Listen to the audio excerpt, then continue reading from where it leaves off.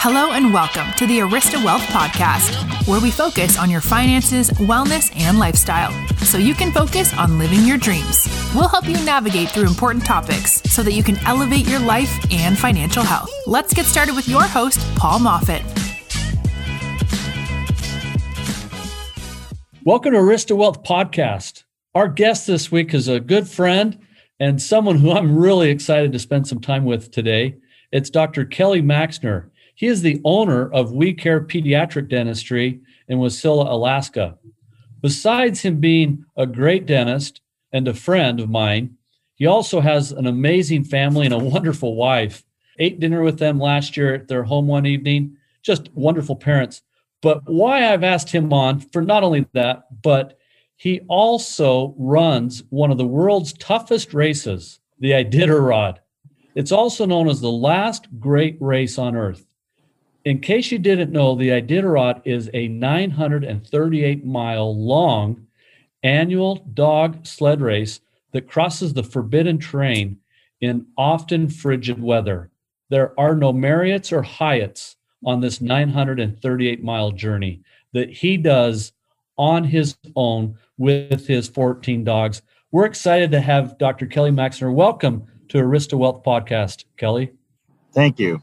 Tell us about the basic background of the Iditarod, the miles, the start time, the destination. Give us all a little background of this 938-mile journey. It starts in Anchorage, Alaska, and it goes across the middle of Alaska, basically right through the middle of Alaska to Nome, Alaska, which is on the coast, 100 miles from Russia, as they say, as Sarah Palin says.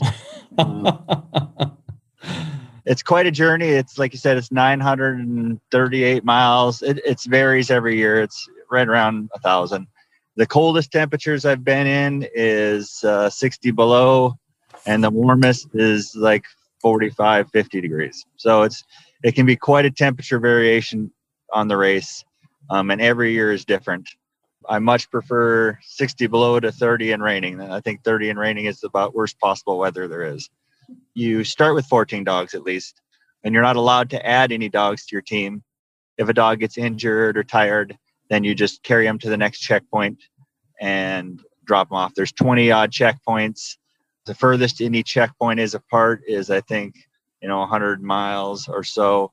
Some are 20 miles apart. And between the checkpoints, there's usually nothing. You won't see another person. You won't see anything. It's just middle of nowhere, Alaska.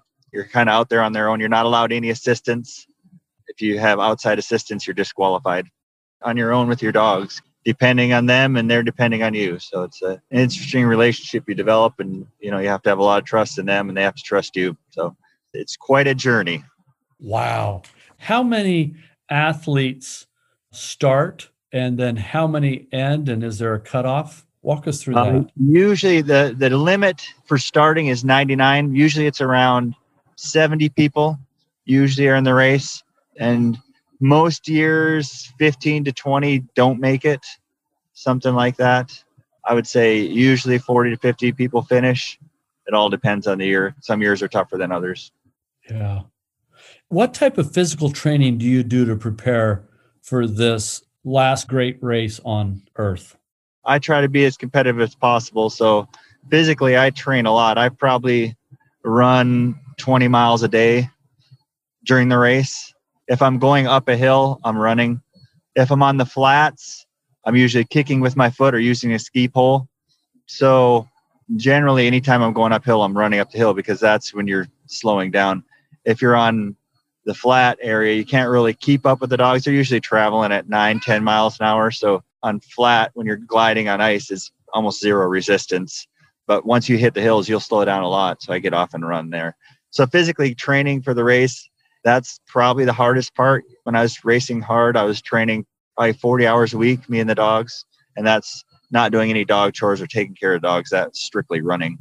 So yeah, that's why I'm retired, because I have 5 kids and I can't train 40 hours a week and work.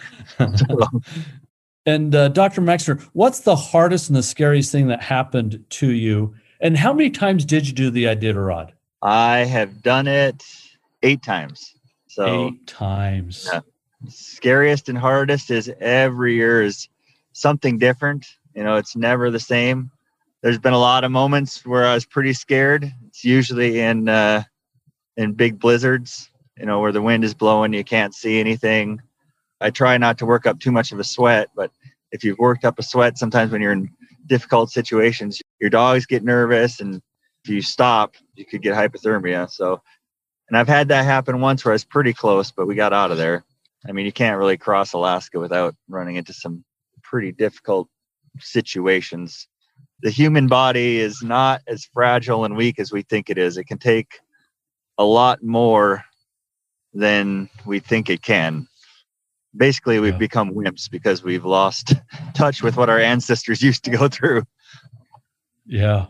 When you say you were in a difficult situation and it was like negative 30 degrees and you got out of it, what, you went to a negative 20 degrees instead of negative 40? I mean, is that how you got out of it? I mean, describe that. Sometimes it takes 9 hours to get out of it. It's sometimes pretty grueling. That's what I was talking about. You just don't realize you can do it.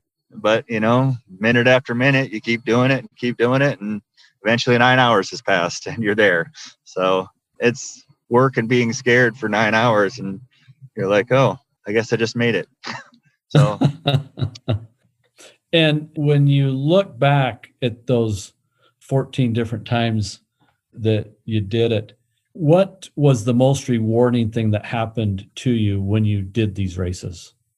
Probably finishing my first time. That was getting there alive. Yeah. And each of those situations, you're in, you get through them, take a deep breath and you're like, oh, I made it. I mean, that's probably why I keep doing it, challenging and pushing yourself and actually accomplishing stuff you didn't think you could do. Yeah. What are some of the skills that you had to learn and to adapt to make it through it? Because, 938 miles and you were doing 20 miles a day. Walk us through that mental journey, because it's really more mental than physical is an assumption of mine. Physically, it's very, very difficult. I will say that. Mentally, that's the challenge. And to do it, you can't think of it as I have 900 more miles to go. Like I was talking about, minute by minute, piece by piece, you just have to get to the next mile, get to the next 5 minutes. You have to think a little bit about the whole journey, but when you're in a tough situation, like anything in life, you have to keep a positive attitude. And the dogs know if you don't have a positive attitude, they pick that up. If you're down and depressed, and I get that way, the dogs will start to pick it up, and you just kind of have to pick yourself up and keep going because you don't really have another option. And I think that's where people a lot give up because they have an option. I would have quit that race every single race if I had the option at certain times.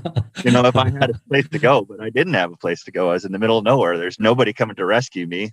I don't have an option to quit. If there would be 50 checkpoints on that race, I would have not finished one of them. Yeah.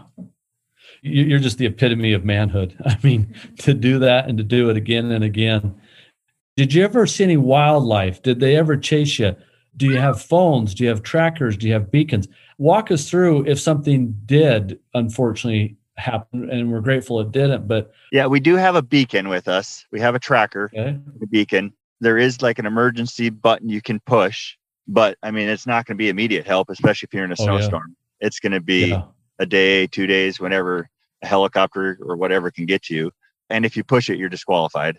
So there is a safety backup, but you have to be prepared. And there's mandatory stuff you have to have with you, a big sleeping bag, food for your dogs, different things like that. So there's mandatory stuff you have to have at all times so you can survive if you have to. The best thing to do to survive is keep moving, honestly. Yeah. Keep moving. I like that. Keep moving. Keep thinking positive. Keep your head up. Keep your feet moving. And you get through it. Because sometimes our mind thinks that the worst is yet to come. The difficult times are here to stay. And it's going to get worse when, in fact, it doesn't get worse. It does get better. That's exactly what gets you through it. Tell us about the dog maintenance and the dog upkeep. We just love pets here at Arista Wealth. Well, yeah, I'd usually have like 30 training. And then you have mothers and retired dogs and puppies and a continual cycle. The time they run is usually from about 2 to 3 years of age to usually about 9 to 10. And the funny thing about these dogs is you always hear about people that work their entire life, and then they retire and then they die because they're not working anymore. And that's kind of how these dogs are. They don't live past, 11, 12 years old because all they want to do is run and work. And then when that's over, they kind of feel lost. Basically, their whole lifespan is they run and that's all they want to do. Yeah. It's crazy how good of athletes they are and how much they love running. Everybody knows of a lab, you just throw the ball over and over and over and they'll never stop fetching the ball. That's kind of how these dogs are with running. You have to make them stop. And that's kind of the trick too with running the race is figuring out when to make them stop, because you want to make them stop before they're tired. Interesting. So you have to keep them wanting to go. And so what's the trick? How do you do it? Usually a basic schedule that I usually do is run 6 hours, rest 4 hours, and that's continual 24 hours a day. So you'll run for 6 hours, rest for 4 hours. Now in that 4 hours of rest, you have to take care of their feet, their ankles, their shoulders, their wrists. You have to go through and do their maintenance, your physical therapy with them. You have to make meals for them. You have to melt snow and make water and feed them. So usually in that 4 hours of stop time, I usually get about 45 minutes of sleep. So, if you think about it in 10-hour cycles, I'm getting an hour and a half, 2 to 3 hours a day, something like that, because we're a continual go of 6 and 4, 6 hours on, 4 hours off, going without stopping. And now there are a few mandatory breaks where we take 2 8-hour breaks and 1 24-hour break that are mandatory. Then I get a little bit more sleep on those. Wow. So 6, 4 hours you take care of, nurture, check up, feed, get them rested, and then whatever's left you get until the next cycle. But in a 24-hour period, you get about 3 hours to 4 hours of sleep. Yeah. A little over 2 cycles per 24-hour period. If it's a 20-hour cycle, you're getting, a little over 2 cycles per day. Incredible. When you look back at all those races, what's 1 to 3 things that you've taken away from doing the last great race on earth? And many people say the most physically exhausting competition that's left on the planet is the Iditarod. What's 1 to 2 takeaways that you've learned in doing these over the years, Kelly?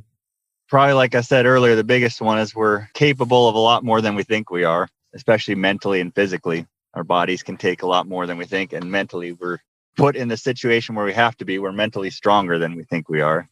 Another thing is just a respect and a love for what animals, and specifically the sled dogs, can do. It's insane.